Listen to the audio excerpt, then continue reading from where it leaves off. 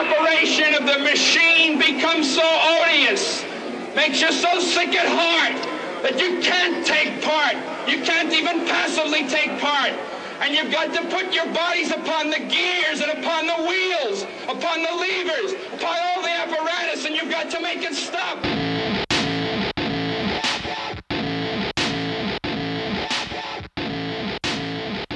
All right, we are back in Better Than Ever, Comic Book Revolution podcast. I am Rokk. By my side, Steven. How you doing, my friend? I'm doing pretty good. I was afraid you were going to say I was the Stephanie McMahon to your friends. You're like, no. Oh, as always, you can check us out at our website, comicbookrevolution.com, for all the reviews and such. You can check us out on Twitter at CBRevolution. Check me out on Twitter at Rokk2Ks Revolution. Steven? And you can find me at President Glover. Yes. All right, my friend. We have a good selection of comic books this week to take on. Mm-hmm. From DC Comics, we have the Green Lantern. Not just Green Lantern, my friend, but the Green Lantern number one. Not the. Yes. Justice League number 11. Mm-hmm. Sideways Annual number 1. Yes. And I'm going to mention one thing, even though Steven didn't read it, but you got to read it, Steven. The Unexpected number 6. I just really got to touch on it because it kind of goes in line with what's going on the Green Lantern number 1 and Sideways Annual number 1. Yes. So not a full-blown review, but there's just a few things we got to touch on. Interesting. Okay. Yeah, that's right. Steven, let's just hop right to it. I can't wait. All right, let's do it. The Green Lantern number 1. Yes. Brought to us the words, my boy, Yes. my boo, Grant Morrison. We just can't quit DC. Artist Liam Sharp. Mm-hmm. Colors Steve Oliff. And this issue begins. We see a Green Lantern fighting. His name is Maxim Tox, and he's fighting a bunch of space pirates. And we find out that Tox's partner is actually one you can't see coming at you. He's a super intelligent all-purpose virus, and he is inside the bloodstream of one of the space pirates. And what is this Green Lantern's name? Floozle Phlegm. Steven!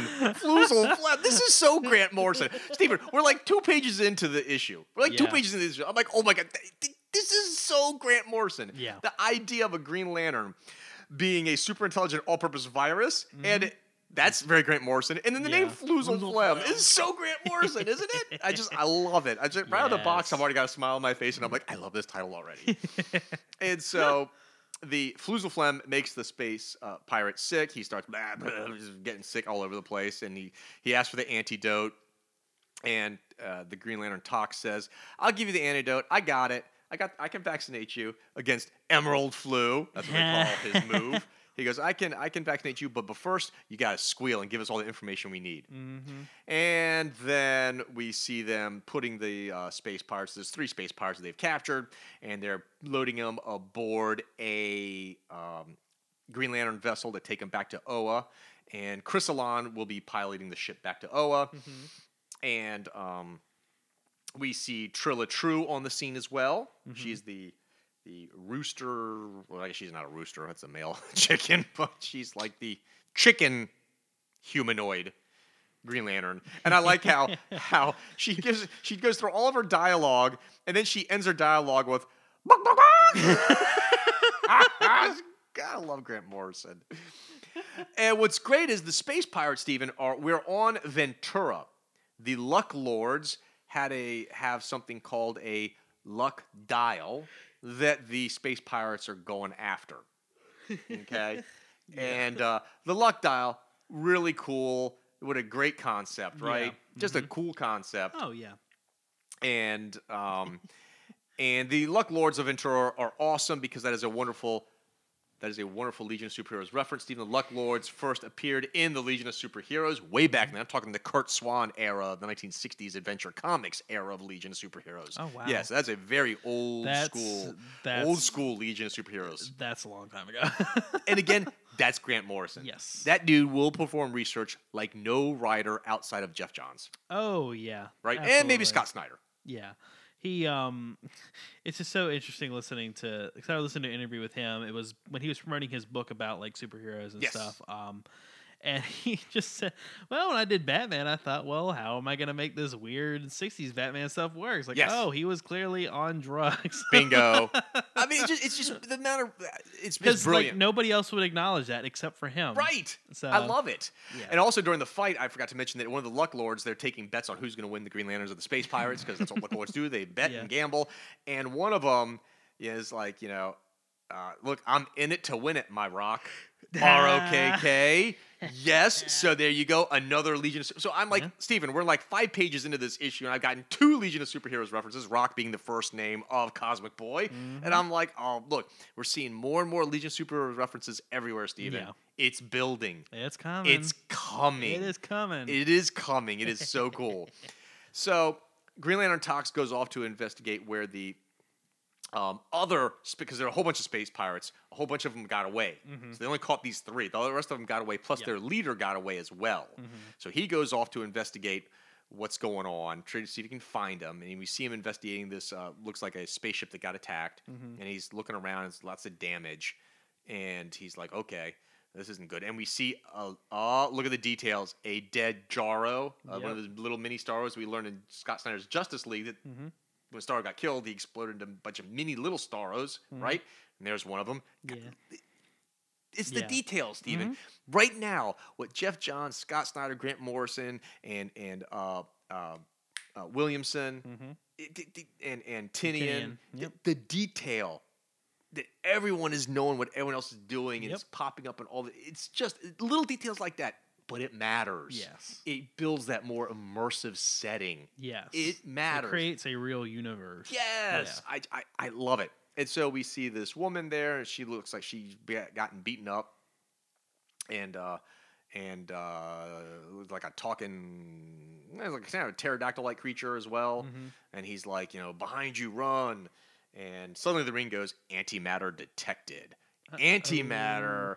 Oh, yeah, you knew with Grant Morrison, Steven, you were going to get the multiverse. And the antimatter is part of the multiverse. It's this other universe that is a long history. That is a very long history. It's a Green Lantern creation. It's been in the Green Lantern mythos forever. The antimatter universe, that's where Cord exists. Yes. And the weaponers of Cord are there that make all the weapons. And Cord has always been kind of like the opposite of the Guardians and Oa, because Cord was formed by the Controllers, I think, or I can't remember their name. They're the opposite of the Guardians. The opposite of the Guardians. Yeah.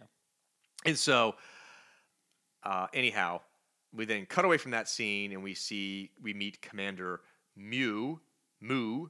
He is the leader of the Space Pirates, and we find out the Space Pirates are called the Dark Stars. Black Stars. I was gonna say Sorry.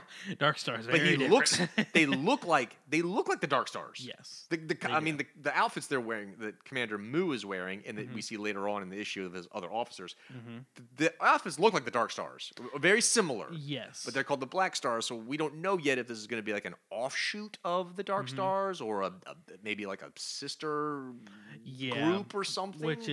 Which would be very. I think it might be like an opposite, because the Dark Stars are all about like extreme justice. Yes. So I'm not too sure what we got going here, but it's interesting. There's, Yes, there's it definitely is. a connection between the two, no doubt. Yeah. And we see that Mu has one of the luck dials in his hands, so he's like, ha. And then one of his underlings says, hey, by the way, the cargo that we have in our ship, it killed a Green Lantern. And we see that Lantern Tox has been killed, and his power ring is flying off to get a new host. Yeah. We then cut back to Chrysalin's vessel. We see that the 3 captured space pirates, one of them is like a little mole creature. Yeah. And he goes, they don't realize that I got us one of the Venturian luck dials as well. And it's helping me escape. And he escapes from his little thing and little prison, and then they take over the ship. And then we cut to Earth, and we see Hal Jordan chilling outside, lying in the middle of the desert, and we see the sunset. It's nighttime, and then Eve, his girlfriend, shows up, and she's like, I left 5 hours ago. You haven't moved at all. Just get off your ass and come in and help me bring the groceries inside. So he brings the groceries in, and he goes, look, I lost my job again, pumping gas at the all-night 52 pickup. 52 pickup. Again, Grant Morrison, referencing Grant Morrison. Nothing is by mistake in a Grant Morrison title. Yes. You have to read every tiny piece of dialogue. There is meaning everywhere. Yes. He does nothing by happenstance. 52 pickup is obviously a reference to the title 52 that he was one of the co-writers on. That also Is established amount the of- new multiverse. That's when because the very last issue of 52 we find out what it means. Yes. There are 52 Earths in the brand new multiverse that was born out of the end of Infinite Crisis, but we didn't know it at the time. Yes. So there we go. And so Eve's like, you were a test pilot for Ferris. That's a big deal. That's a deluxe job, 1 in a million. And now you're doing all these BS jobs. You're like a sales rep for a toy company. You're selling insurance.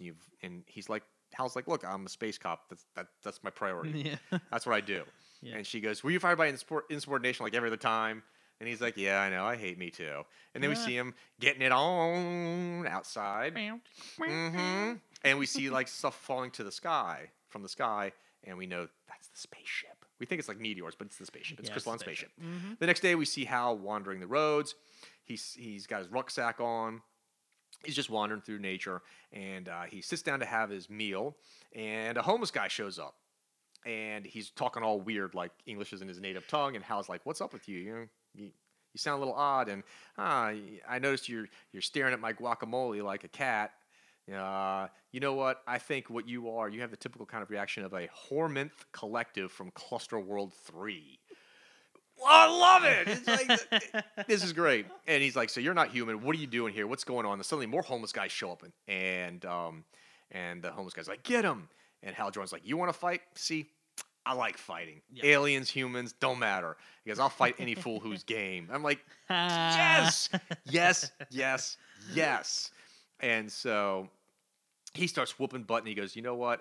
Since I know you're from Cluster World 3, that you're a colony creature, so you're all one thing. And all I got to do is find which one of you is the brain. He punches one of them, it's the brain, and they all revert back to the alien form, and they're all knocked out. And then Hal's like, how'd you get here? Scans the distance, sees the wrecked ship, and goes, little deja vu here, like when he found Abin Sur's ship and became the Green Lantern. Again, nice nod to his roots. And there we see Chrysalon. And Hal's like, look, I've worked with you before. I got you, bro. I'm going to help you. And Chrysalon's like, oh, I'm not going to make it. He goes, yes, you are. You're going to make it. And he's like, give me the details on the space pirates. Let me know what's going on. Because he says there's space pirates that have broken out. He's like, give me the details. And hang on. I'm going to take care of this. I'll be right back. And then he goes, wait, one thing. I got one problem. My ring's getting low. And the Guardians took my power battery. Yeah, for repair. For quote-unquote repair and upgrade. And then Chrysalon's like, then use mine, Green Lantern. This is a hero shot. Yeah, of course, I always thought of it just in a like old-timey with the camera pans, and he just turns, but use mine, Green Lantern. Yes, absolutely. Absolutely. This is a good hero shot. And then it's back-to-back hero shots, because then we get a second hero shot, and we have Hal reciting his oath and transforming into his Green Lantern form. And then we see the space pirates rampaging through the city, and the little mole alien has gotten much, much bigger. And then we get our third hero shot of Hal Jordan appearing on the scene. He's like, nobody panic. Chill. I got this. Bam! Takes out one, rescues some innocent bystanders, takes out a bad guy, goes up to the big giant mole and goes, so, you got any demands? He's like, yeah, we need a spaceship. And Hal's like, okay. He goes, look, you're a meganthrope, which means you're accustomed to much lighter gravity. That's why you're growing. And he goes, the problem is, and the mole's like, yeah, we can do it. I get even bigger. And he's like, I'll probably laugh my ass off because your bone's not going to be able to support your weight, and it's going to shatter. And sure enough, his legs shatter, and he collapses. And then he turns to the remaining two space pirates and goes, the rest of you, I didn't even get started yet. I can mess you guys up in ways you wouldn't believe. Or you can turn yourselves in and get this over with. You know who I am, right? Still feeling lucky? Punk. Didn't say the punk part. Punk. But you can tell who Grant Morrison is channeling. Yeah. You can tell. You can imagine the underside of his jaw moving while he's yes, absolutely. And so then he puts the bad guys in a jar of guacamole and says, hey, guys, by the way, this luck doll you have, it's a fake. You've just been operating on ordinary luck, and guess what? It turned bad. I'm like, yes, this is awesome. This is good. This is great. Action guy dialogue is perfect. And then suddenly, the Guardians tell Hal to report back to New Oa, and he goes, I guess I'm back in the saddle again. He arrives on New Oa, and one of the Guardians is like, welcome back, and he goes, I thought I was persona non grata and on for leave until further notice. And the Guardian's like, this is further notice. And he goes, good job. And he goes, listen, we got some problems. And they go into the library, and you see the Book of Oa. Mm-hmm.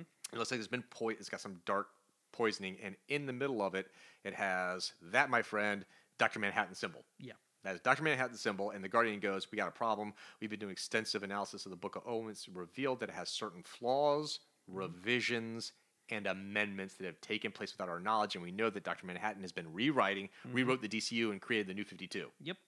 And he's part of his rewriting the DCU and creating the New 52, he rewrote parts of the Book of Oa. Yes. Really, this is a great job. Really good job by Morrison weaving in Doomsday Clock into the Green Lantern mythos and the Green Lantern franchise in a really nice organic fashion. This is good stuff. This is, and it's exciting to start to see Doomsday Clock working its way through the DCU. Yes. Isn't it? Absolutely. And he's like, so the Book of Oa may no longer be trustworthy. That's a problem. And then he gives a short speech on who the Guardians are and who the Green Lantern Corps is, what's their point, what's their purpose. Really, this is for new readers. Yes. This is affirming the mission statement of the Green Lantern Corps and the Guardians themselves. I liked it. This is nice to give you that, for especially for new readers, but even for long-time readers, to reestablish this is who we are. Let's reestablish the ground rules for this little bit of a not rebooting, but it's redirection of the franchise. Yeah, a redirection. Yeah, definitely. And so, and he talks about the people that they attract to become Green Lanterns, and here is Grant Morrison being Grant Morrison and really expanding the reach of. We've always known that they pulled from different space sectors, sure, but now he's got them pulling from the deep voids of super voids, from the shattered source wall, from to tie into what's going on right now. Yep, from sublime and non-dual omni-awarenesses, X-ray lanterns, radio wave lanterns, gamma wave lanterns, microwave lanterns. Yeah. Lanterns from not just different planets, but from all scales and wavelengths, from the nanoscopic to the unspeakably immense. You see Mogo. So he is, it's not just planets from aliens from different planets. We are going on literally every level of the universe, of the structure of the universe. Yep.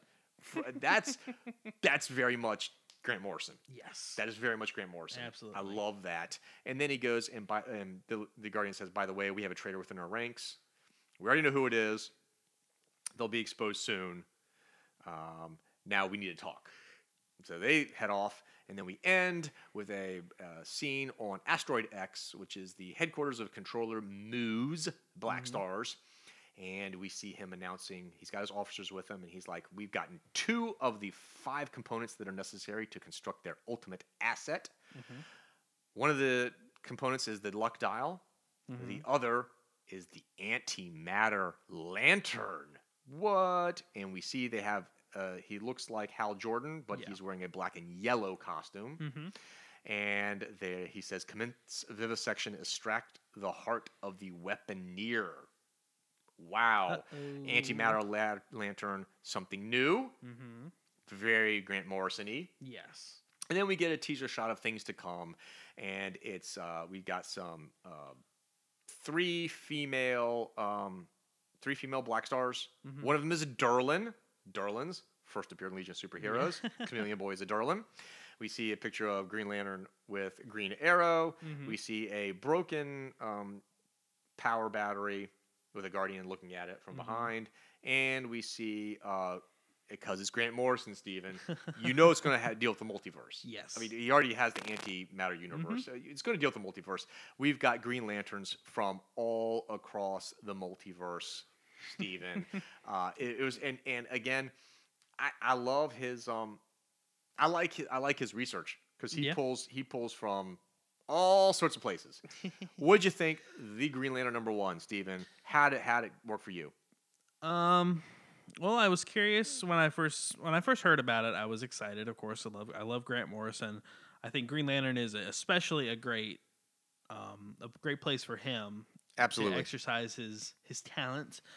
But I was curious. Okay, what are we gonna get? Because there's like the fun and wacky Morrison, like his Justice League was, and then there's the very surreal and crazy, but not like in a goofy way. Like this is like, wow, this is really insane, but it works. And It's awesome. Like Batman. Yep. And I think we're getting something, maybe leaning more towards the Justice League side, but still with that kind of super surreal stuff from Batman. Yes. Where, it's a good mix of Justice League and Batman. I think. Where it's a lot of fun. Yes. You do have like the great big world building stuff, which is, as I've said often, I really like that they're doing that with these characters, expanding their mythologies and their universes and whatnot. And they have all that, but what I really love about it, I think probably the most, and I know you agree with this as well, is I really, really like the way he just reestablishes that Hal Jordan is the guy. Yes, he is the Green Lantern, not a Green Lantern, not Green Lantern. Except no substitute. Morrison does nothing without purpose. No, absolutely. That is absolutely done on purpose. Yes, and I like that. Like, even though he has that that kind of steely badass attitude, like the way that like he wrote Batman. Yep. That he's still very different from very Batman. much. He cracks jokes. He smiles. He's got a good personality. He reads kind of like the most badass version of a character on a cop show. Mm-hmm. He reminded me a bit of Dirty Harry.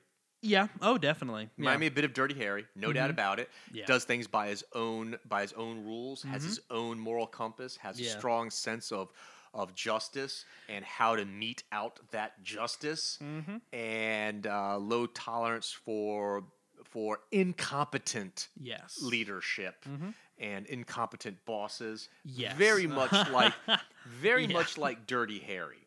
Oh yeah.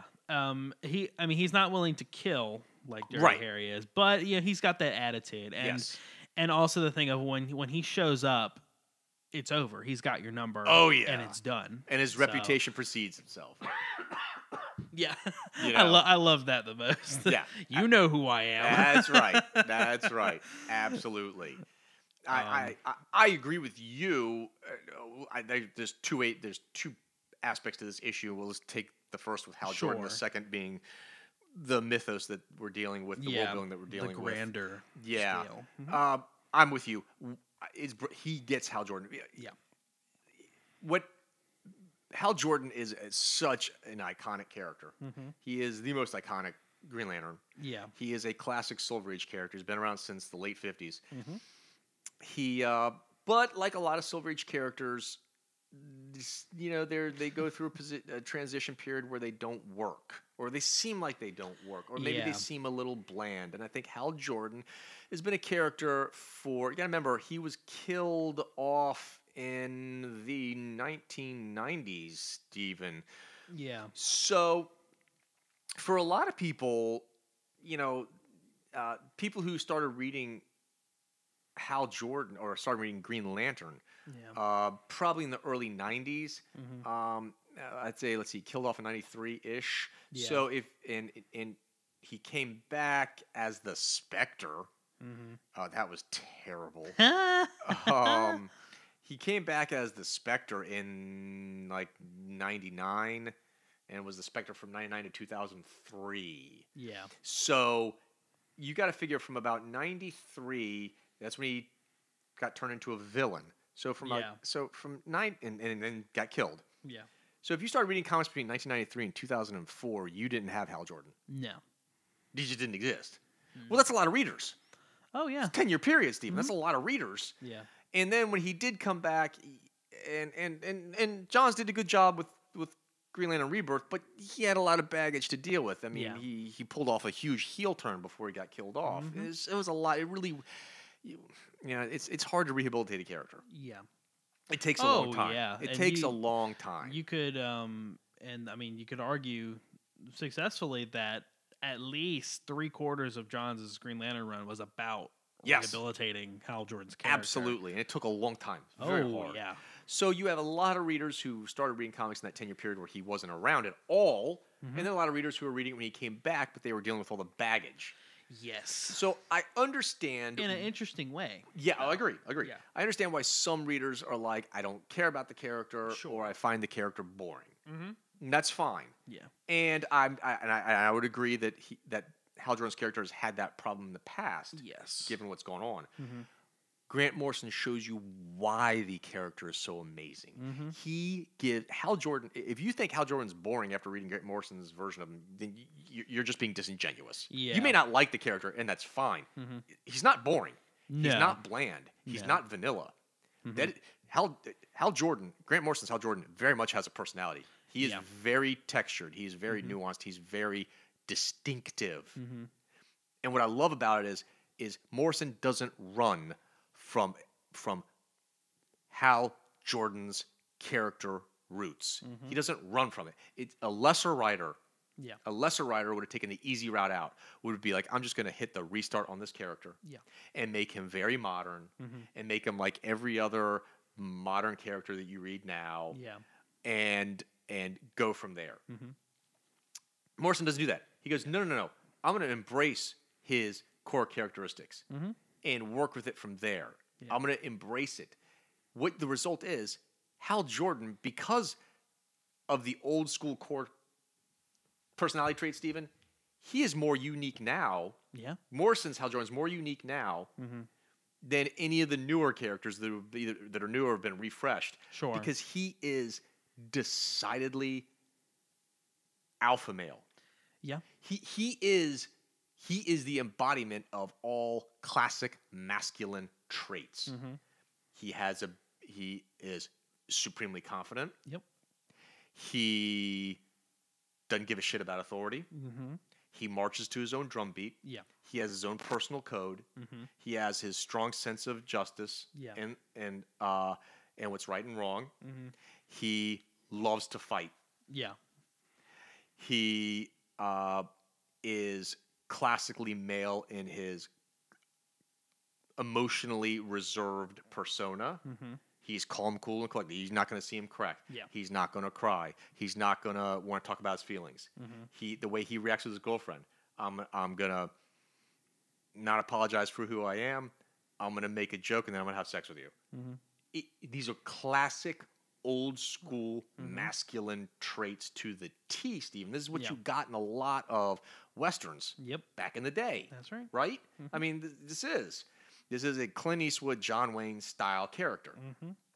And let's be honest, you don't see a lot of that now because classic masculine traits are no longer valued or appreciated. They're now toxic. So Morrison's going, no, they're not. Those traits are good. Those traits make men that are able to do amazing things.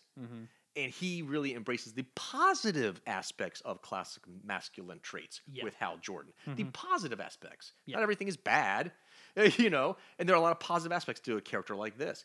But makes him look so... But now, because Morrison's doing it, Hal now seems really unique and interesting compared to other male characters in the DCU. Yeah. Don't you think? Yeah. And I mean, he does it without ever betraying stuff that came before. No, like, agreed. Reading this, you can just kind of tell, okay, well, this is why he always fought with the Guardians or with Batman, or why he had such a good relationship with the Green Arrow, for instance. Yes. So it still builds on all of those things that have come before, but it just feels different. Yes. And it's not to disrespect what Johns and Venditti did, but it feels different because Morrison takes this very, I don't want to say hard line, but you know, he really digs into that. And what I love about it is this is the kind of character that, like, this is a role model character that I would like my boys to read. Yeah. Because it embraces classically masculine traits in a positive light. Yeah. This guy's a man. No apologies about it. No. But he's good. Yeah. You know? It's like, this is positive. So I really like that. So great job with Hal Jordan, and I think Hal Jordan is going to be very popular. even more than ever. I think this is a really good character. Yeah. He's even better than before. And then the other side of the issue, Steven, the larger issue, is the world that Morrison is building here. And Morrison, you knew, Steven, this is the perfect title for him. Green Lantern deals with high-concept sci-fi themes. High-concept cosmic themes. That's perfect for Grant Morrison. That plays to his strengths. Yes. The man has unparalleled research skills. He is able to reach into the depths and pull out the most just obscure characters and concepts and bring them into a modern story. Yeah. And what I love about it is Morrison is able to take Silver Age themes. This is what he does the best. He did it in the Batman too. Take Silver Age themes and honor them, not belittle them, actually honor and celebrate them, but in a much more modern context for a modern reader. Right. And he's also able to take Silver Age themes, old continuity, repurpose it, and then put his own unique spin on it, and then create something brand new. Case in point, the Antimatter Universe and Quard, he takes those long-standing, old-school continuity bits from Green Lantern mythos and creates something brand new, the Antimatter Lantern. Yeah. That's what he does. He takes continuity, loves it, honors it, and then creates something brand new from it. Yes. And that's what makes his reading so compelling. That's why he's a perfect match for this title. And if you love the multiverse, Green Lantern is the perfect vehicle for the multiverse, given the cosmic nature of the title. It's going to allow Morrison to explore the universe, every level of the universe, and the multiverse in general. This is going to be a multiverse-heavy title. Oh yeah, most absolutely. Definitely. Which I think Morrison is perfectly and uniquely equipped for this kind of title. Yeah. And I'm all on board, Steven. I think the story, Steven, this story is dense. Yeah. It's rich with details. It's rich with plot. There are a lot of plot lines. He installs a lot of plot lines, Steven. Yeah. A lot of, and they're all intricately crafted. developed plot lines too. Yeah. They really are. It's amazing. The plotting and the pacing is phenomenal. There's so much to dig into here, Steven. Yeah. So much bang for your buck. Really, this is worth the price of admission. This is the kind of comic, Steven, you have to read 2, 3, 4, 5 times to really get everything Morrison is trying to tell you. This is a multiple reading issue. I will say this because I agree with you. However, if you're just reading it, it doesn't feel like that. It feels like you're reading like Yes, I agree. like a episode of a cop show. Agreed. But with aliens and all that, it's just because when you would read issues like a Final Crisis, you could feel the weight of. Agreed. There's a lot going on here. You really need to pay attention. But this feels more, and that there's nothing wrong with that. No. It's just that with this, and especially for a #1 issue, which is very important, it feels like you feel like there's something else. Yes. But you don't necessarily have to go back and read it 5 times just to understand the basic point of the story. All the other stuff is just gravy, pretty much. So, and I like me some gravy. It's fantastic, isn't it? It's great. And the Green Lanterns that you see there, did you recognize any of them? You've got Abensur of Earth 20, Kara Rowe of Earth 12, Bat Lantern of Earth 32. So I recognize the Batman one. Flashlight of Earth 36, Leonard Lewis of Earth 6, and Magic Lantern of Earth 47. It's a lot of research he did there. Yeah. A lot of research he did there, which is super awesome. You knew there was going to be a Batman one. Heck yeah, you knew it. What did you think of... I'm just fascinated with every single plot line, Steven. Yeah. From the traitor within the ranks to the Book of Oa being rewritten by Dr. Manhattan to Commander Mu and the 5 artifacts that they're going after and what the ultimate asset is. I mean, you so much here. There's so much here to get into. Yeah. I'm just so excited. And really excited to see how he plays with Doomsday Clock, because this is right. Yeah, this is Grant very Morrison, right for him. Well, that and what's happened with the Source Wall and the Dark Multiverse and things like that. I'd love to see what he does with that, because until Metal, he was really the only one who was growing the multiverse story. And that's kind of my view of it is that I view Grant Morrison as the... he's not the father of the multiverse. Obviously, No. Gardner Fox created the multiverse back in the day. So, But you know, he's the one who shaped it more than anybody, I think. Absolutely agree. It's like how like Jack Kirby is like the father of, well, I guess kind of both universes in a way, but Right. like then you look at somebody like Jim Starlin who took it and went further with it. Like that's what I think of Grant Morrison as, except Morrison did a lot more. Yes. Yeah, because he probably had more time, I guess.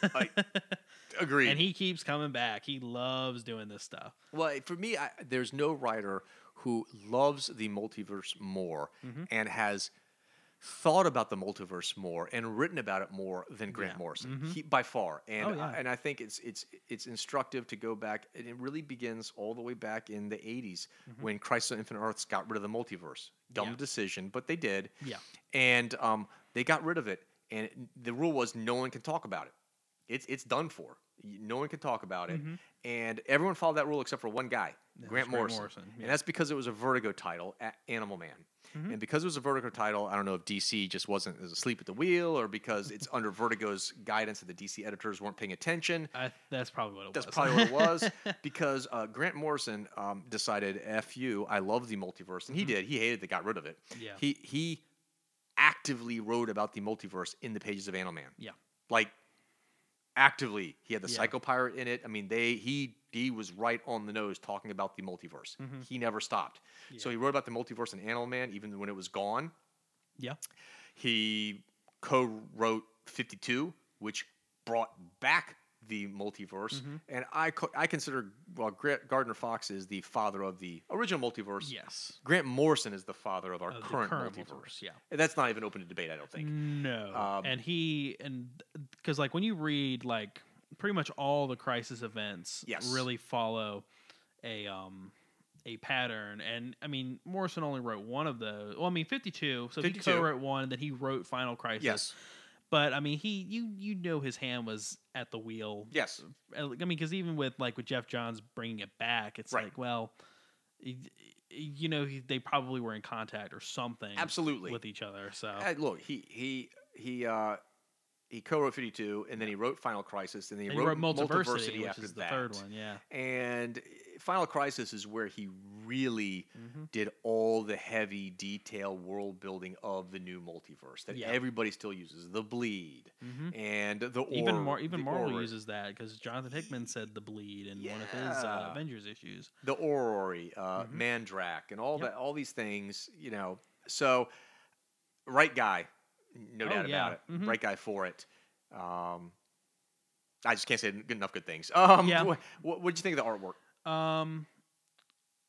I know you were kind of mixed on it. I liked it. I liked it. I liked it a lot. I think it was hit or miss for me. I thought that some panels just kind of looked a little sloppy to me, but I mean, a little uneven. Sure, but the good was good. Yeah, I mean, I like Liam Sharp's art a lot. So I mean, that kind of stuff.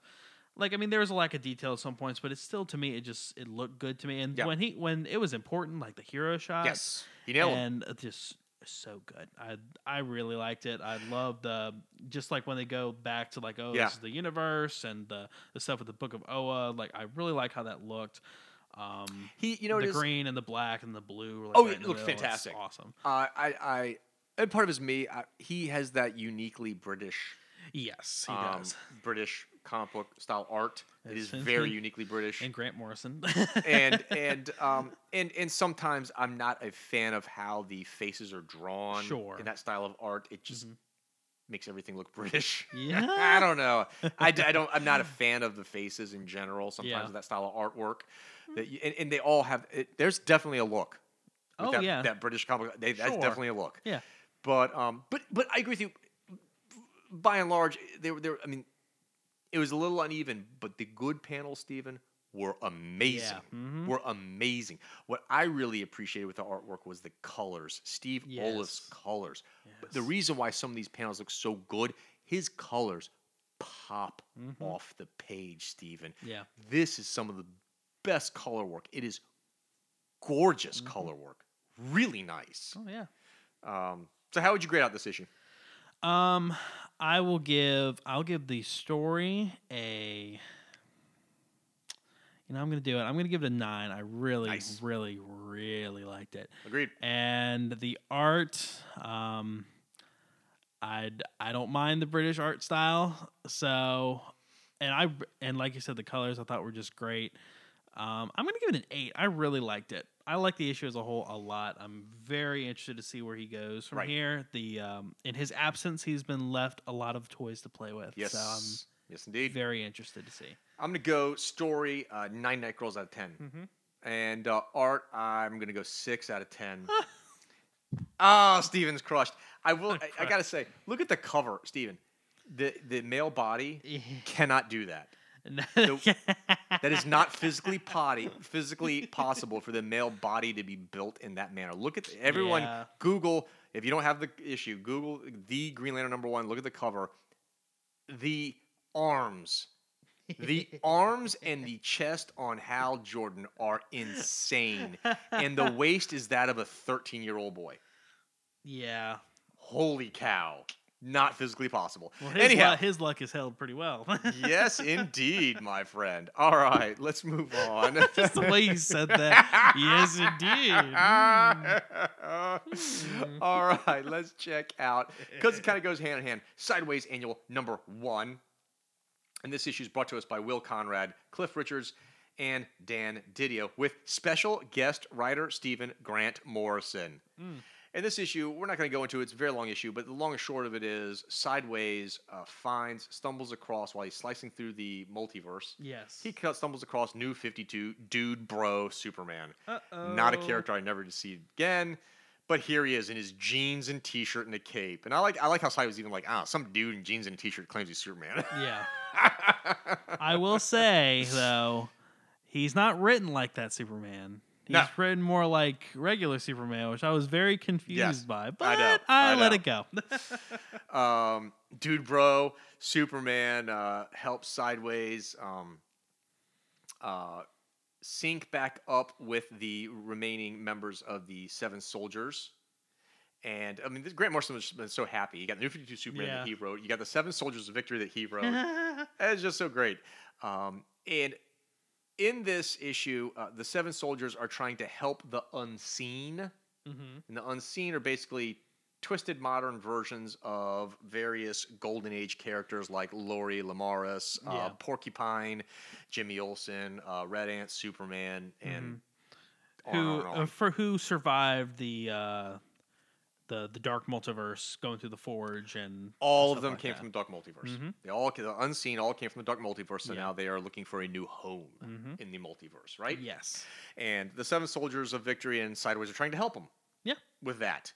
And unfortunately, the bad guy in this issue is a character that I'm not all that up to speed on, Gloriana. And she's got all these spiders. Yeah. And so anyhow, long and short of it is, now that Sideways found New 52 Superman, he brings them back to where the Seven Soldiers are, and he's recovered his powers because he'd been without them for a little bit. They go back to rescue them from the spiders. Zatanna and Clarion are about to be eaten by the spiders, and New 52 Superman shows up and beats them all up. And then Sideways grabs the rest of the Seven Soldiers of Victory and brings them to the battle scene against the spiders. And basically, it's New 52 Superman beating up all the spiders with the others kind of helping here and there. Yeah.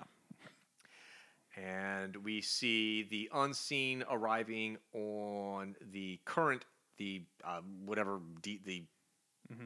regular DC universe. Yes. Okay.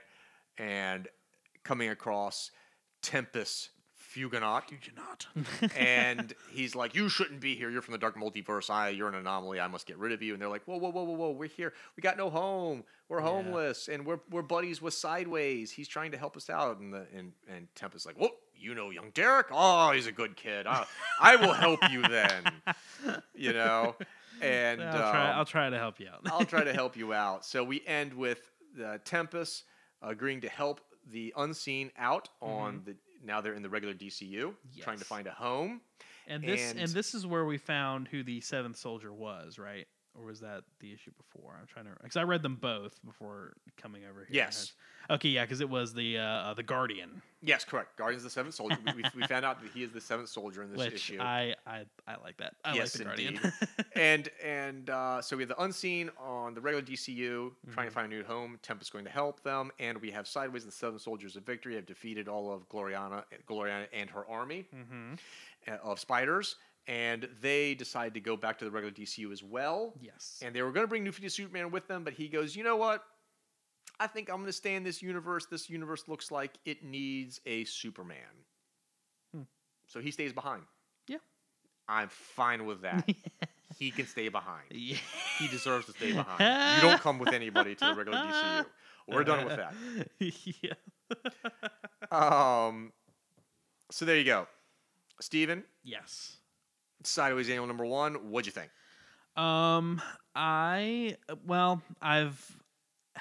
I've missed Justin Jordan being on the title because he departed at a certain point. Yep.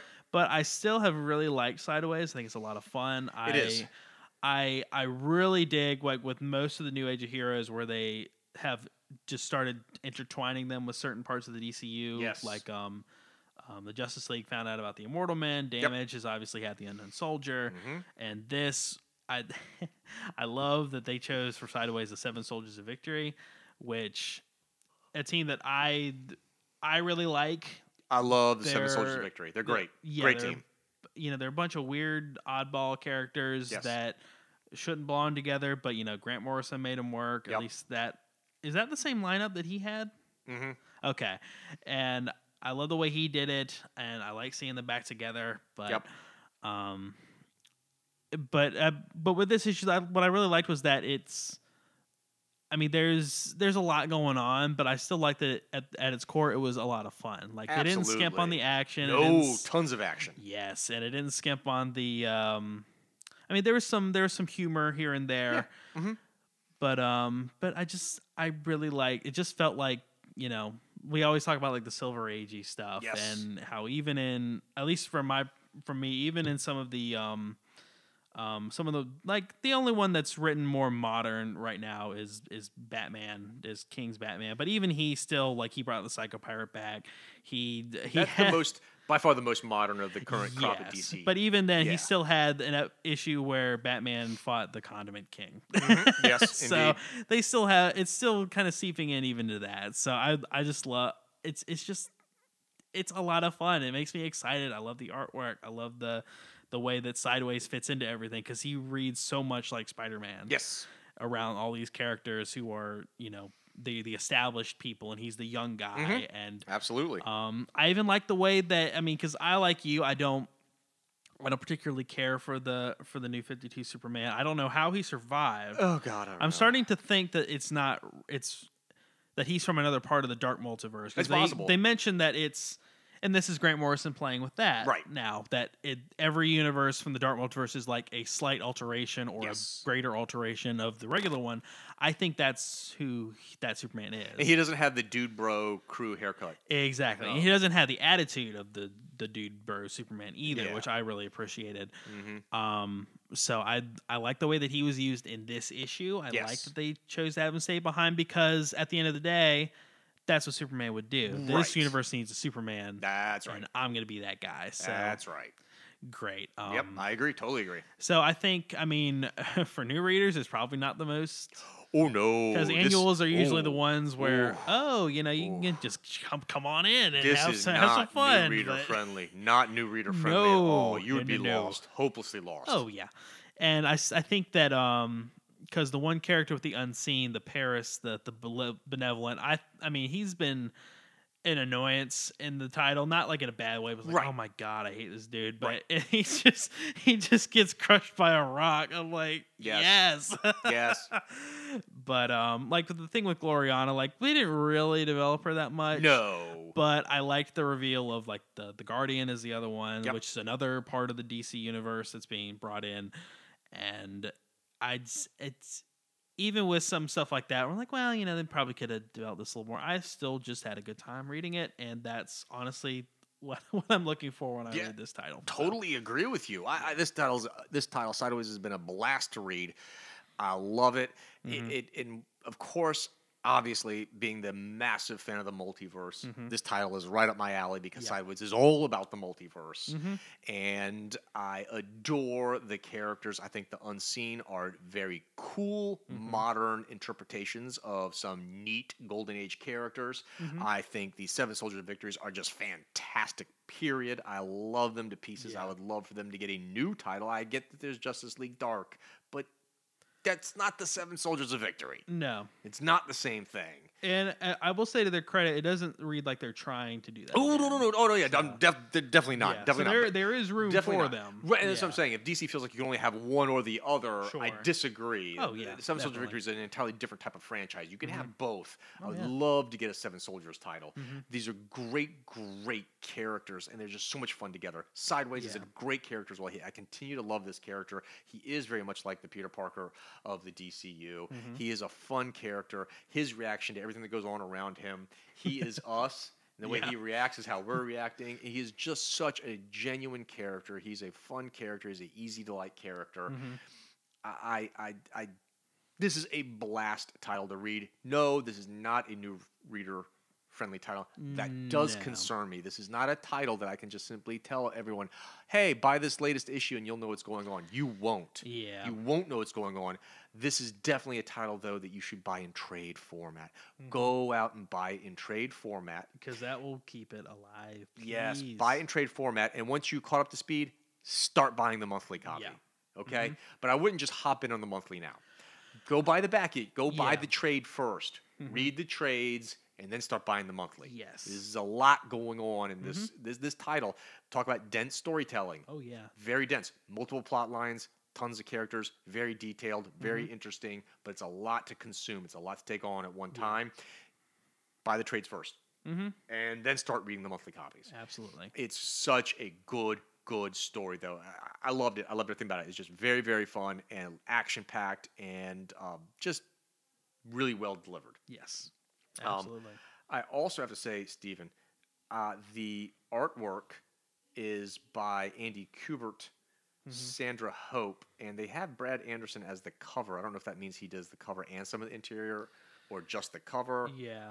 It was hard to tell. I was going to ask about that because it doesn't seem like art by committee. It does not, so I'm thinking maybe it's Andy Kubert and Hope and Anderson are trading off on the inks and the colors, maybe.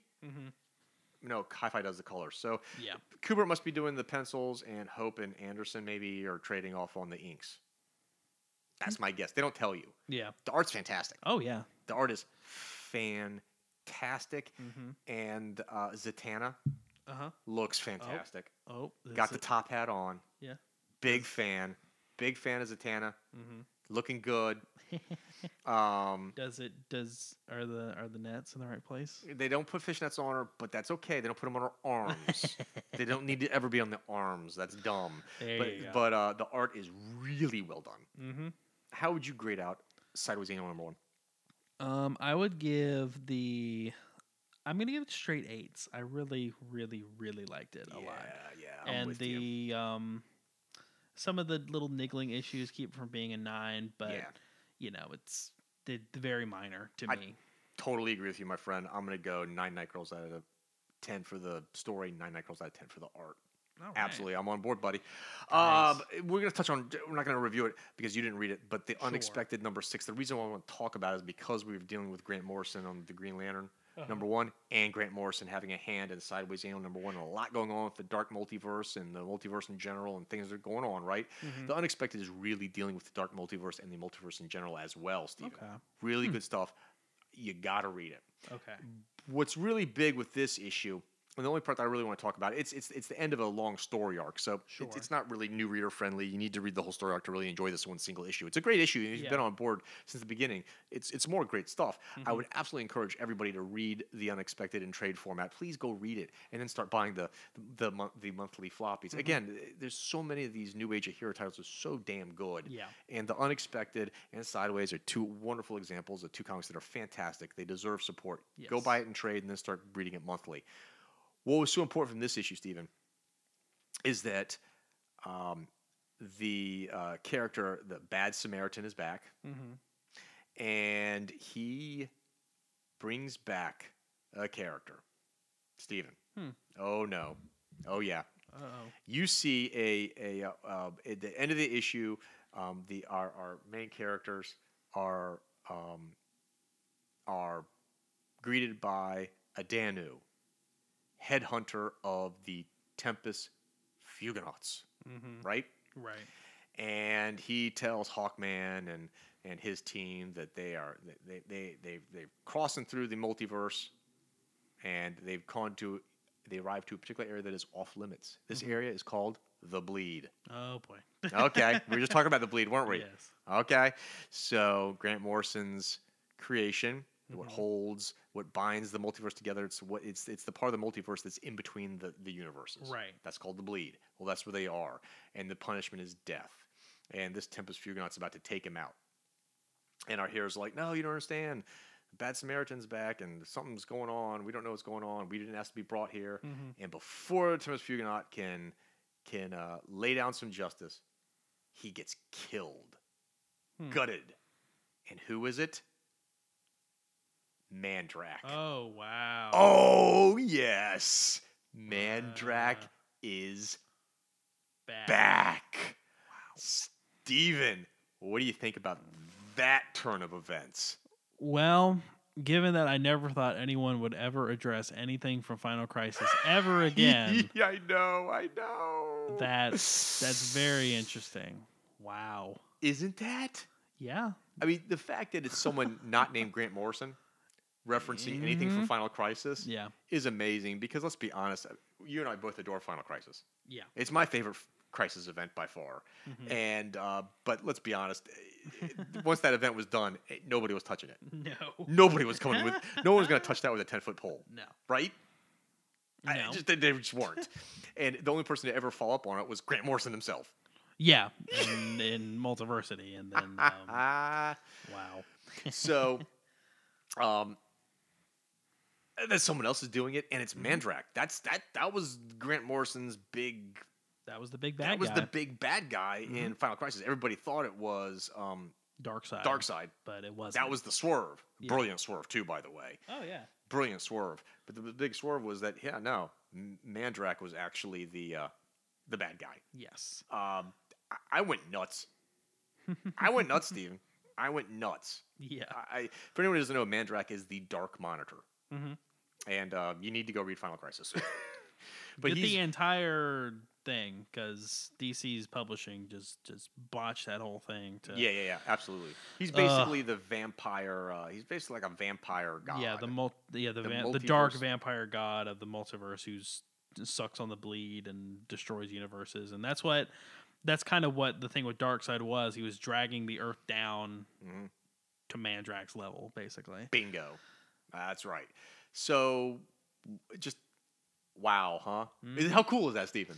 That is pretty cool. I'm not gonna lie to you. So like we're saying, all the stuff that's going on, whether it's in the Justice League titles, or in Doomsday Clock, or the Green Lantern, or Sideways, or Unexpected. I mean,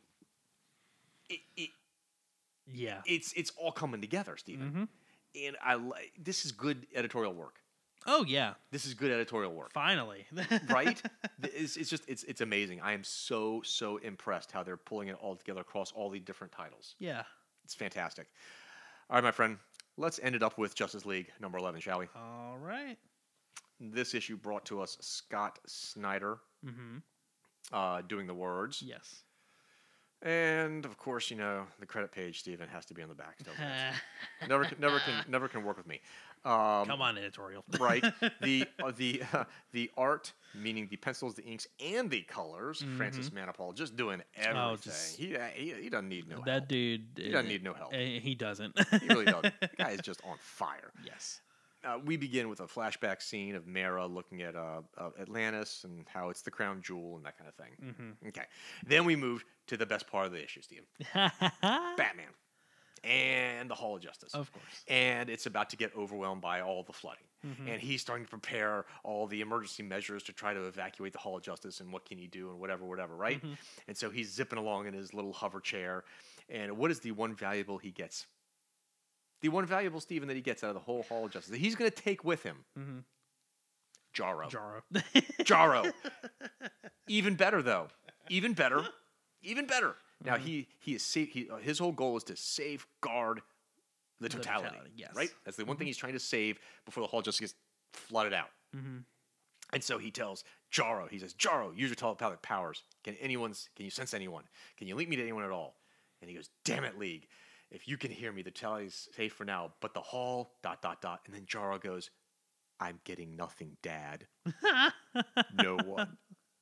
What? Jarro just called Batman Dad! And the best part, Steven? Batman doesn't correct him! Batman's perfectly fine with it. He just keeps on going on. He just keeps going on. As if nothing happened. Steven! Jarro is Batman's new ward. Is he not? Is this the next Robin? I think so. This is the newest Robin, isn't it? I really think it's so. This is the newest Robin. Jarro is the newest Robin. How awesome. He's cradling Jarro. Like, I would cradle Coco the Pug. Yeah, I was gonna say this is. I know why you love it so much. It reminds you of you and Coco. Yes. He's cradling this Jarro like Coco the Pug, and Jarro calls him Dad. Steven, I died at this point. I died. I just passed right out on the floor, and I didn't read the rest of the issue. I don't know why I love this so much. 10 out of 10. I don't know why I love this so much, but I do. I absolutely. This is why I adore this title. Yeah. It's stuff like this. I don't know what to say. I know it's dumb, but it's stuff like this that makes me just love this title so much. Yeah. It's not afraid to be a little goofy. Right. It's a superhero title. It's so awesome. Oh my god. And so, trying to pull myself together. And so we cut to Superman, Flash, and Mera all teaming up to try to fight back the aquatic monsters and try to deal with the tide. Mm-hmm. And then we cut back to the Blood Reef where the space gods are going to make Aquaman walk the plank into the cosmic jetsam, blah, blah, blah. Yes. And so eventually he tries to put up a little bit of a fight, but he can't overpower him because he doesn't have his powers anymore. Yeah. They push him over the plank, but luckily, Wonder Woman is there. I've got you. I got you, babe. And so she's like, all right, let's get out of here. We got to get back to Earth and help our heroes. They're about to get flooded over. And Aquaman's like, no. We don't have to go to Earth. We need to go to the graveyard of the gods and get Poseidon, and he can give my powers back, and he can help us save everything. And Wonder Woman's like, okay. Under protest, she agrees. Are you sure? Right. And then we cut to Mera, Superman, Flash in the Atacama Desert, the driest place on Earth, and they're trying to figure out what they're going to do. Evidently, the Tomb of Arion is located here. Get a very ironic guy from Atlantis. They put in the driest place on Earth, so no one knew where he was. And Mera's like, look, there's something we need to get from his tomb. Superman sees it with his X-ray vision, and they cut away from that scene back to the boat with Wonder Woman, Aquaman, heading into the graveyard of the gods, and woof, it's very impressive looking. And they enter into it, and right as they enter into it, we cut back to the Tomb of Arion, and we see our heroes there have found the Tear of Extinction, and that is what they need to help to combat the space gods, because that's what they Arion used back in the day to defeat the space gods. Evidently, it's the opposite of life. It's the elixir of death. There you go. Of course, before they can get it, oh no, one of the space gods appears on the scene along with his Kraken and Black Manta. And Black Manta's like, I got all the power, boo. Oh, and by the way, I'm the one who called the space gods down. That's right, I did it. Along with my Legion of Doom allies. So what y'all think about that? Meh. And so Mera's like, it's on. And she starts fighting, and he's like, and Black Manta's like, you're not going to take me out. And so he powers up, and the flood hits. And that's not good, Steven. No. The flood hits. Especially since the Flash is already fighting off an infection. Yeah. He's using his super speed to fight it off. Yeah. So we cut back to the graveyard of the gods, and we see you have what's the three-headed dog guards the human underworld. Yeah. So here's a three-headed tiger. Yes. And so they make their way past that, and in there they find Poseidon. And important to note that it's empty except for Poseidon. Yeah, he's the only one there. Isn't that curious? That's very strange. Graveyard of Gods. He's the only one there. Spidey sense is going off. Yes, indeed. And so Aquaman's like, look, you got to get my powers back, and we need to go save the Earth. And Poseidon's like, you think I'm your savior? You're an idiot, Arthur Curry of Earth. You know, if you think I'm your savior, then you're already dead. And he freaking impales Aquaman with his trident. Yeah. Steven. He makes a Aquaman kebab pretty I much. Did not see that one coming. Yeah. Holy cow. Great scene. Oh, but yeah. whoa, talk about a swerve. I was like, what? Then we go back to the Hall of Justice. The floodwaters are coming. Batman's trying to communicate. No, he can't communicate to anybody. Jarro, his trusty son, is like, Dad, are we going to be okay? Jarro, the Ward of Batman. Yes. That's going to be a title. That's going to be a title, Steven. I want to Starro. print it. Ward of Batman. Number 1. No, it has to be Jarro. Yes, Jarro. Jarro. Ward of Batman. Come on. Make it happen. I like this part. Jarro goes, Jarro goes, I can't reach anyone. Are we going to be okay? Batman tells the starfish, it will be all right. He's talking to the They will starfish. win. Yes! You know he did. And so, and then Batman says it's going to take the totality and Jarro Of course. and evacuate. But before he can, there's a big explosion. And you hear, knock, knock, Batman, can we come in? Or is this a bad time? And oh, snap, Steven, it is the Joker. It is Cheetah. It is Sinestro. It is Gorilla Grodd. And Lex Luthor. Oh, no. Crap. With a crippled Batman Yeah. and Jarro. And Jarro. Yes. The only two things standing between the Legion of Doom and the totality. Wow. And I gotta say, so you got what? Gorilla Grodd, Sinestro, Lex Luthor, Joker, Cheetah. Those 5 on one side. You got Batman and Jarro on the other side. Yeah. Honestly, I don't like the Legion of Doom's odds in that fight.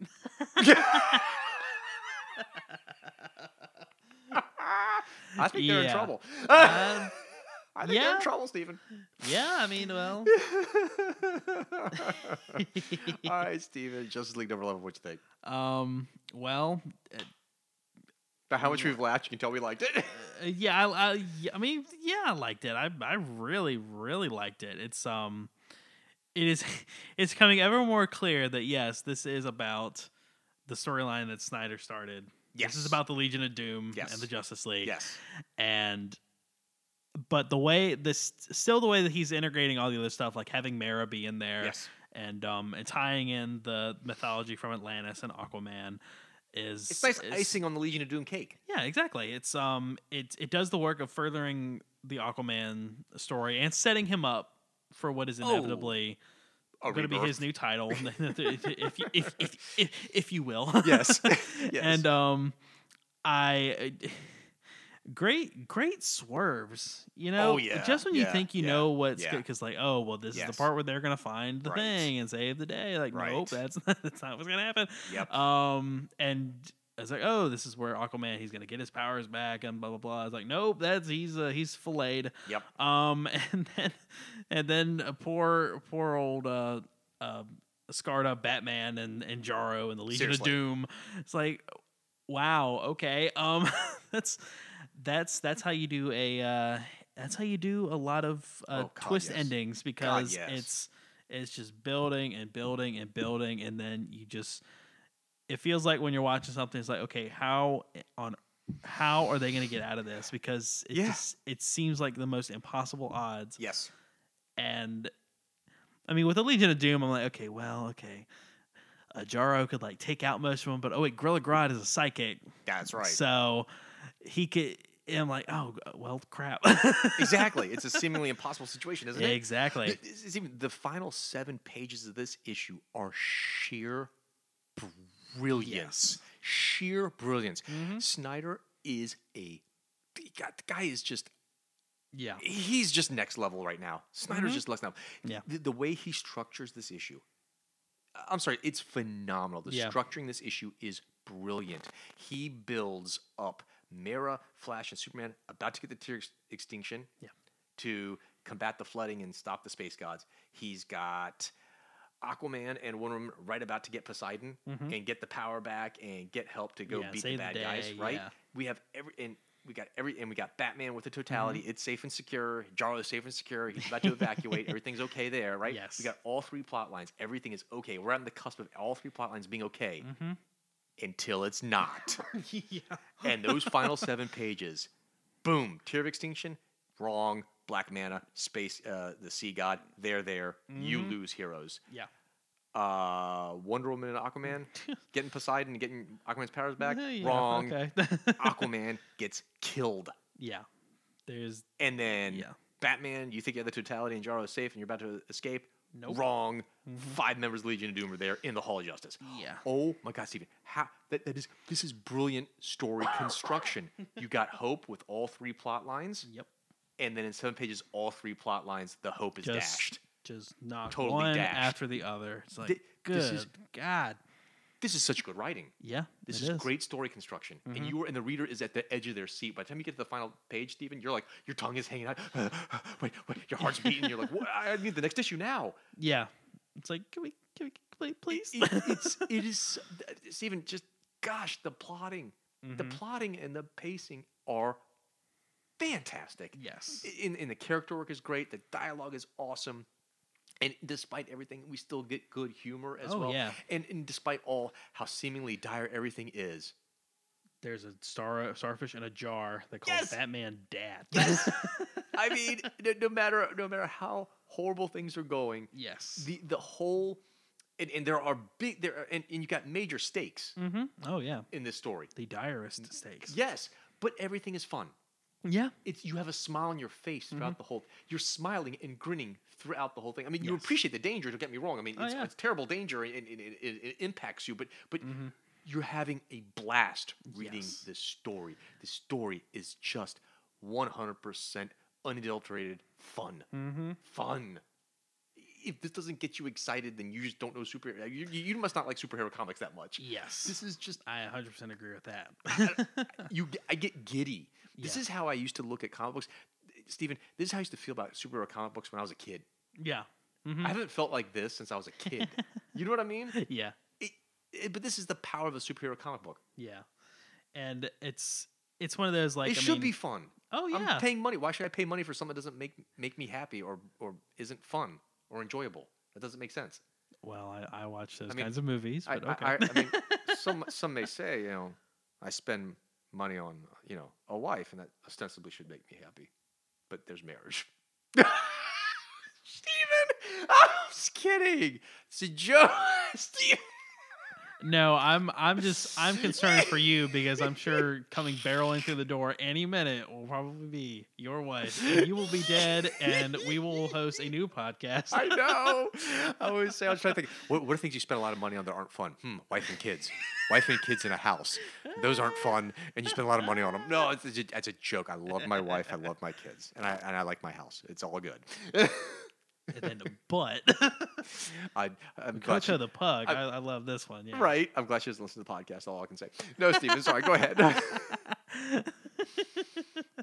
And I agree with you. I mean, nothing will ever give me as much pure fanboy glee as JLA Avengers. Yep. But I just noticed after reading this, I've been catching up on the Aquaman series because, of course, the movie's coming out. Yes.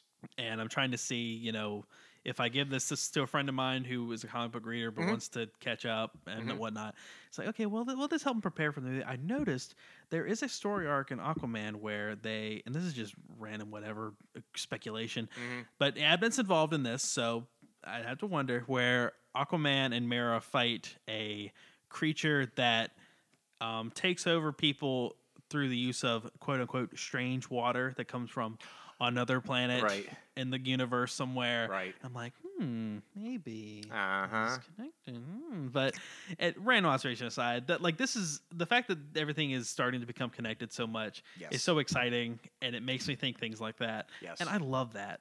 Amen. Because it's, it really feels like everything matters, Totally agree. And that's just awesome. But it's just bad. I mean, first of all, I'm going to talk about the art because Francis Manapul is a great artist. He really kills it. I really just, I haven't said enough. I really love how the crazy sea gods look. Yeah. Like they just look so interesting. I love that Poseidon looks kind of like them. Very much so. And that, you have this connection. You wonder about, like, it makes you wonder about his motivations of getting rid of them. I love that just those. I mean, they're more, I guess, dramatic villain shots when the Legion of Doom shows up, or when Aquaman gets stabbed, and it hits you with just the right amount of impact that is appropriate for a big event, quote unquote. And I love the little character moments because like the little bantering between Aquaman and Wonder Woman about where to go, where she's like, "Are you sure?" Because Poseidon wasn't really a helper. Yeah, exactly. Where I come from, right? Like, you really want this guy? It was great foreshadowing, by the way. Very good, very good. But my favorite was at the beginning when Aquaman, he's about to walk the plank, and he says, "Well, you took my powers, but you forgot one thing. I live with Batman." He starts kicking some butt. And even though, of course, I mean, they use that to, he takes out some of the mooks. Yes. But then when he goes for the gods, they're just like, whatever, and just toss him in.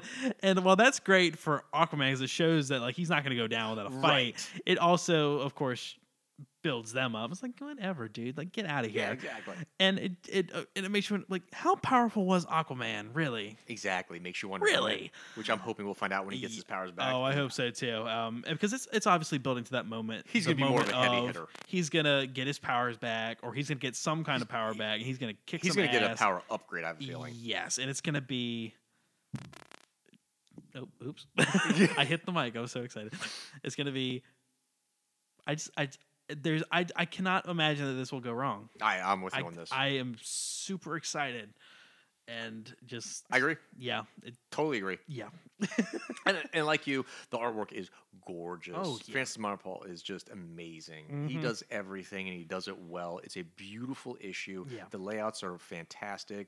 The big action shots are amazing. The dramatic shots are amazing. He just he puts so much energy and life into the story with his artwork. It's so dynamic. It's just wonderful looking artwork. Yeah. Just love it. Love it. Love it. Love it.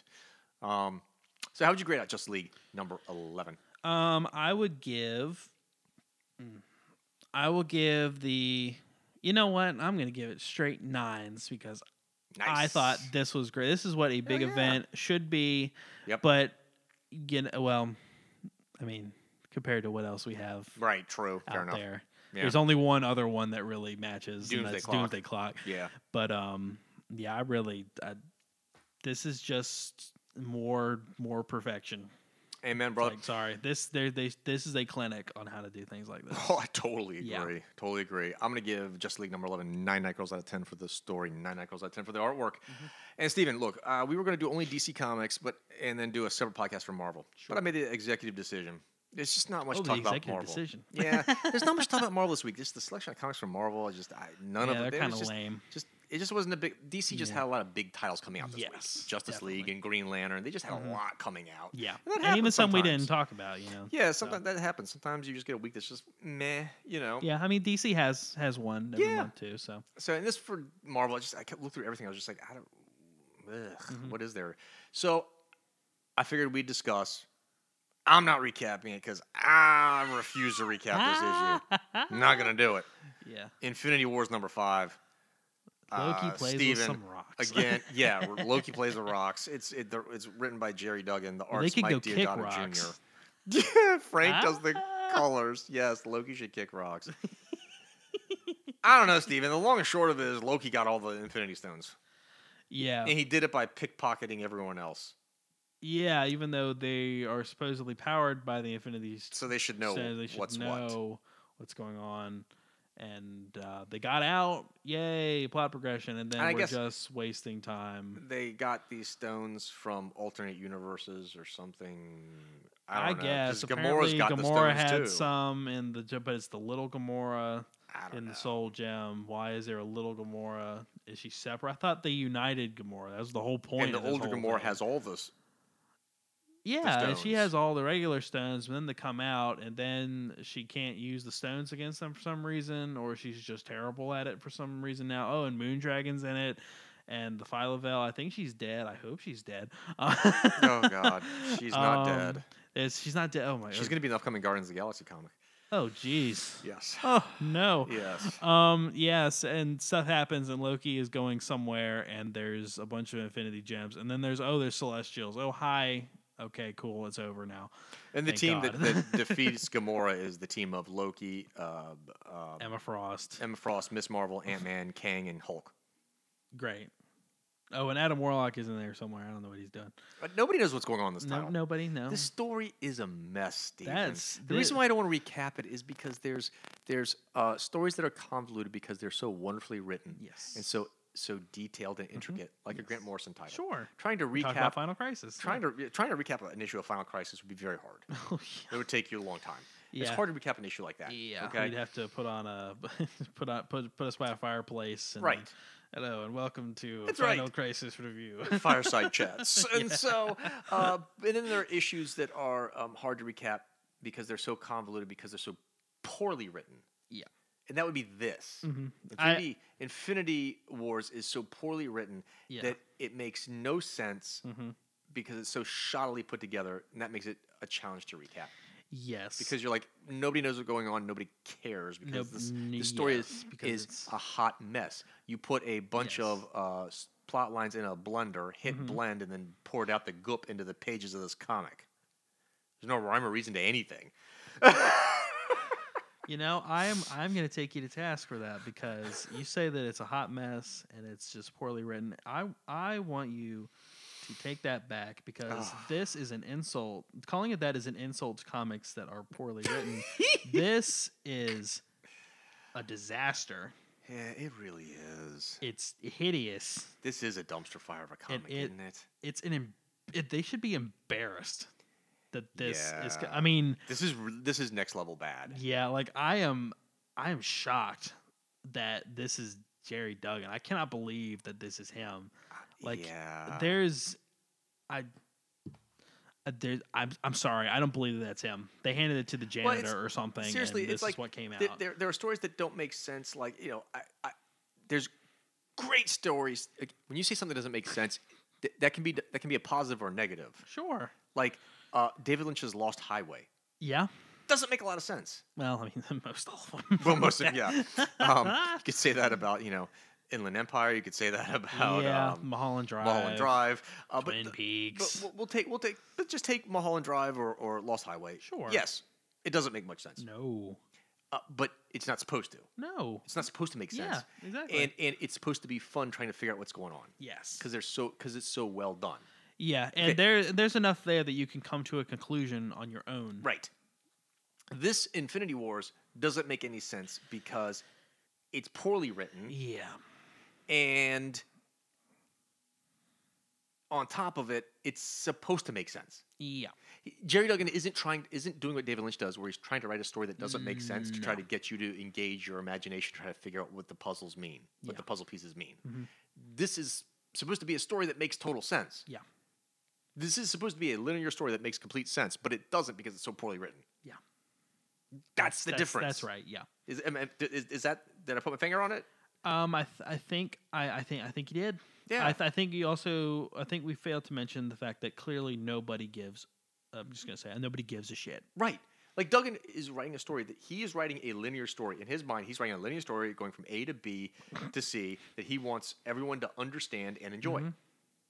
Okay. Except he's not trying to be like David Lynch, where I put a bunch of random shit on the screen and then go, "What do you think?" Yeah. Okay. Mm-hmm. He's not doing that. But because it makes no sense, because it has no point, it has no purpose, it looks like a meandering mess. It just looks like a story that is hideously plotted and hideously constructed. Yeah. It's boring and has no stakes and is dull. Mm-hmm. Things happen just because they happen. Yes. Congratulations. Right.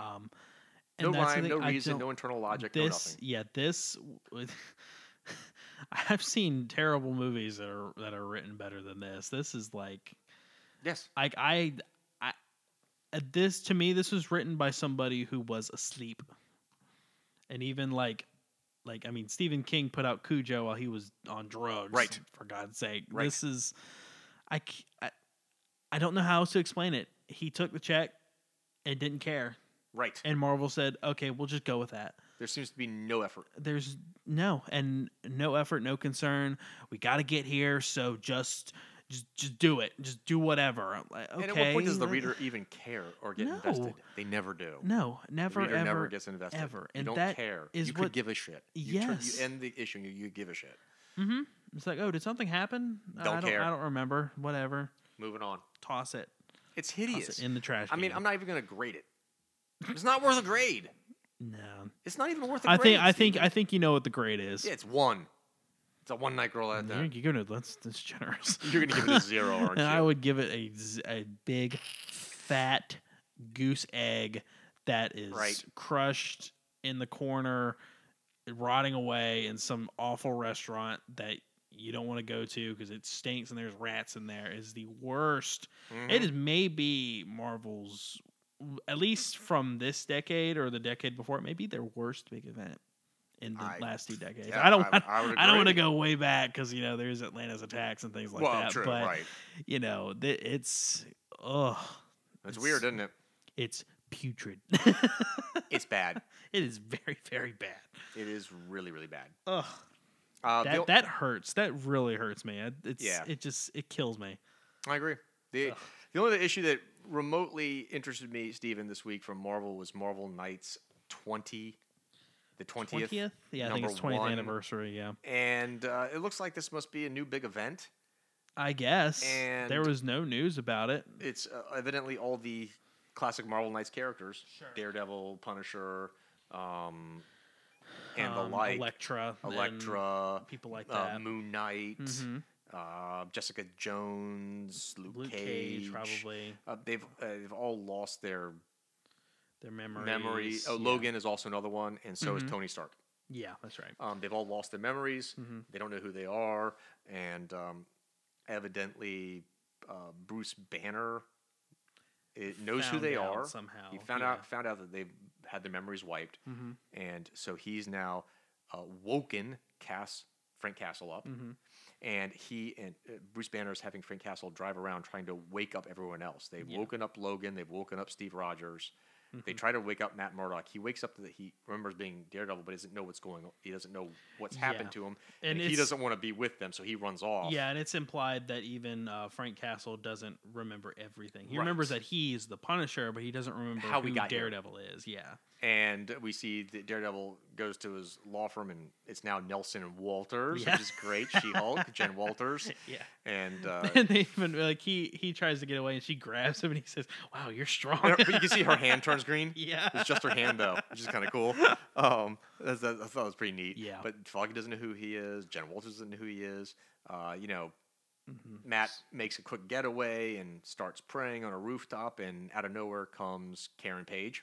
Yep. From the Kevin Smith run, and she's kind of angelic light on her as she holds his head and is like, I'm here. Yeah. And that plot line there. Yes. And you cut to Bullseye. He doesn't know who he is either.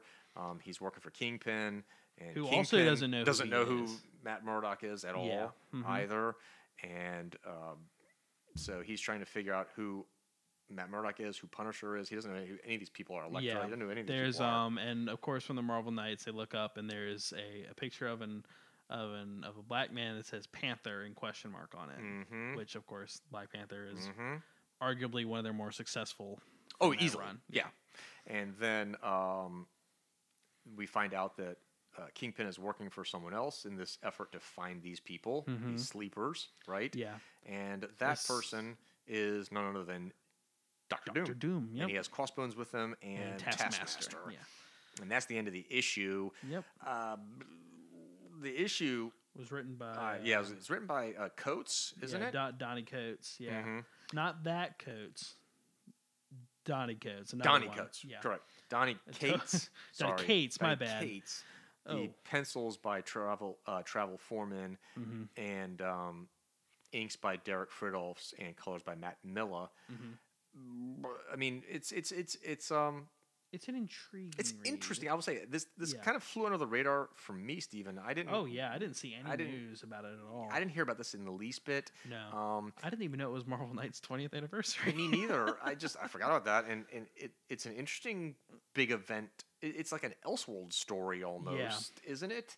It seems like it. I mean, it doesn't. I don't know where it fits in with what else is going on with the Marvel universe. It's like it's parallel in the way that Marvel Knights was, where it was clearly distinct, but it was still in the same universe. Yeah. So I'm not sure. Yeah, it's very strange, but I mean, and that's the thing with Marvel. Like, with DC, everything is starting to really come together. Gosh, yes. But Marvel still has that very scattershot. Ooh. Well, it's kind of happening, I guess. Marvel still feels very fractured to me. Yeah, and it's... and nothing fits together. Yeah, it's kind of... It's like, okay, well, I guess it's a universe. It's not back, after Heroes Reborn where, like, okay, let's take a stop in the Avengers so we can catch everybody up. Continuity has happened. Mm-hmm. Steve doesn't have a shield anymore. Let's talk about that. Okay, next thing. And then they went on with their plot, and then they would repeat. They don't do that anymore. No, and I think it's kind of hard for new readers. I mean, you see, hey, Marvel Knights 20th #1. I'm going to pick this up, and then you're like, well, I know what that is, Marvel Knights. Wait, what's going on? How does Fantastic this fit? Four is back? Did I miss another big event? Did I miss something else in the Marvel? Yeah, they know Logan's back. Yeah, like how does this fit in with?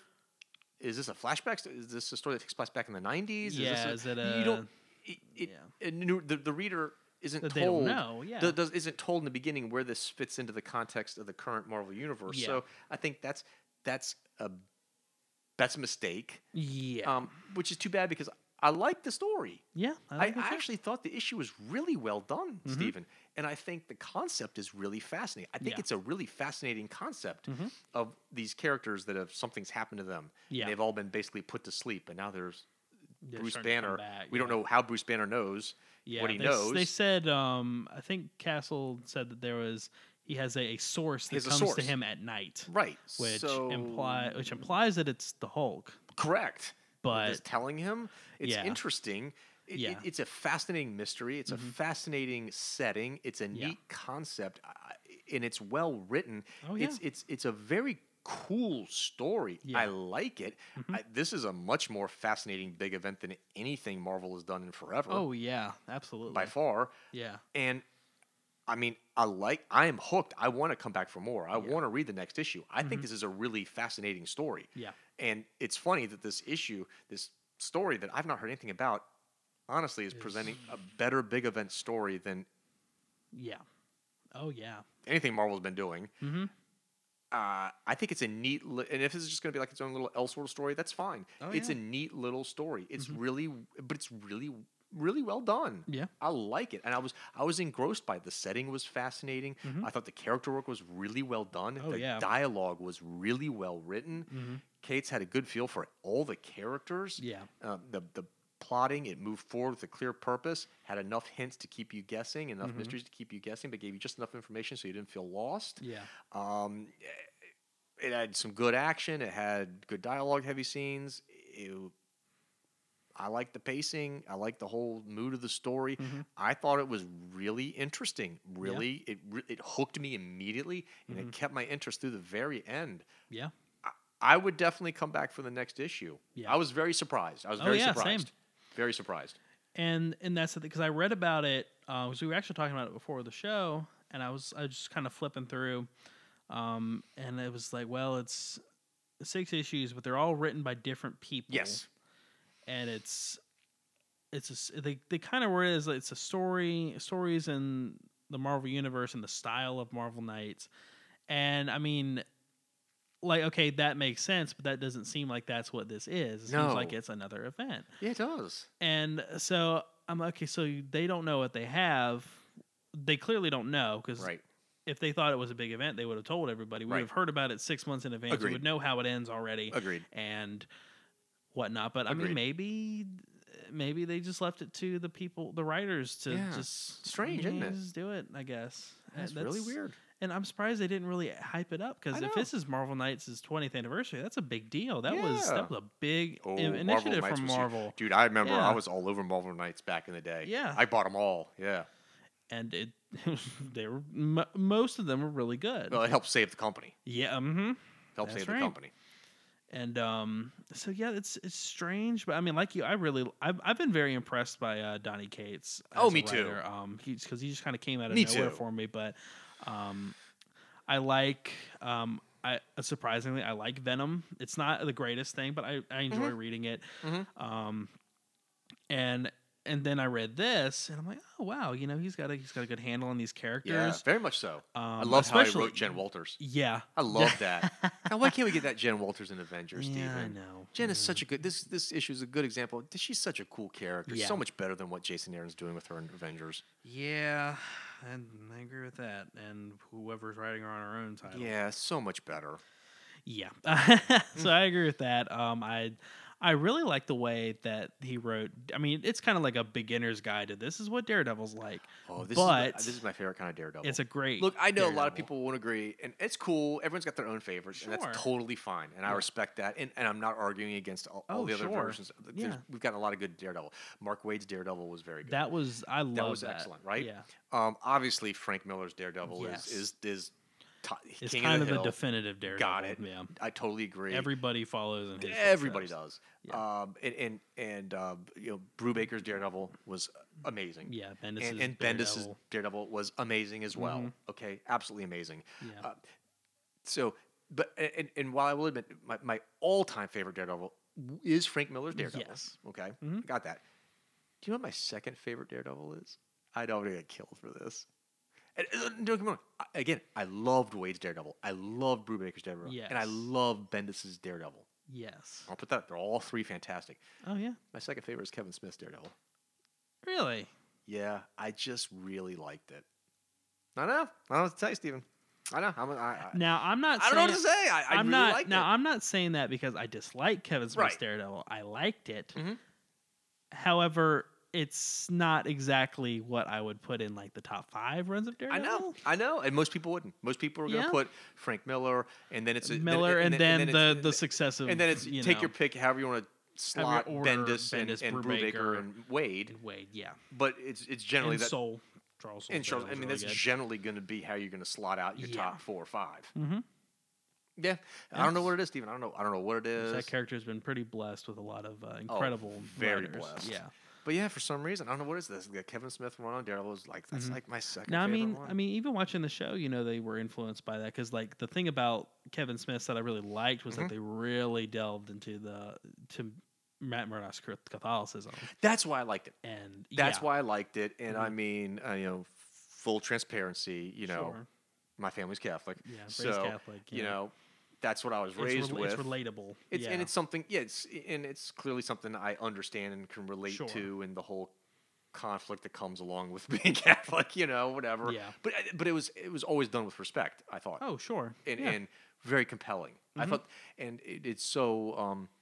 I guess it's you don't see Marvel or DC really getting into any really investigating any character with deep religious views. Well, Christian or Catholic religious views. Sure. You don't see that often. No, I mean, even the ones that try to be a little more diverse with, it's like, well, she's a Muslim, right? And that's it. That's it. Move on. Because I remember I read a story. It's from a long time ago, but Gail Simone, she had I don't remember what title it was, but she had The Huntress, and she wanted to tell a story, and she's an atheist, but she wanted to tell a story where the Huntress kind of has she's a big Catholic character. Oh yeah, but like she really has like a come to Jesus moment where she grapples with like her incredibly violent nature and her religious beliefs. And she said, she had it all planned out. She brought it for DC, and DC told her to exit because they didn't want to go there. Yep. And so I was really surprised, like reading it, that Marvel really let Kevin Smith do that. And I mean, Kevin Smith is a Catholic, so so he gets it. He understands it too. Yeah, and so to have a story dealing with a character that is religious, written by I wouldn't call him religious in the traditional sense, but someone who has that strong, he has a strong faith-based background. Let's say that, no doubt. Then it just made it seem so much more authentic, you know. Yes, and that's probably why it ranks so high for me is because it's such an unusual take on the character that you didn't see before and you haven't seen since. Yeah, that's right. Because most people try to just avoid it, or they bring it up like in passing. Well, he's Irish Catholic. Moving on. Yeah, exactly. Like, I mean, they'll bring it up as like, well, you know, Matt, him and his Catholic guilt, you know, so, right? Because it's a go-to kind of. It's a trope. Yeah, and it sums up, you know, exactly. It sums up a lot just in those two words. So. Absolutely. Yeah. So yeah, this is a surprise hit. This issue. Yeah. Surprise hit. How would you?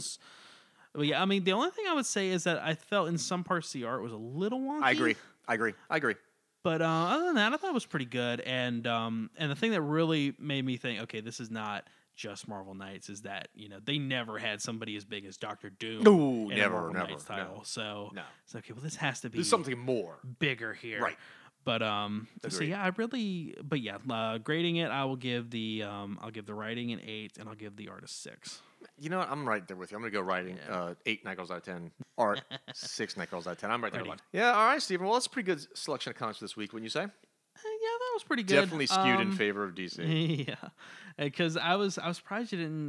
Because you said, "Well, let's do X-Men Red." And I was like, "Well, I read it." And it's like, "Hey, it's not unreadable anymore."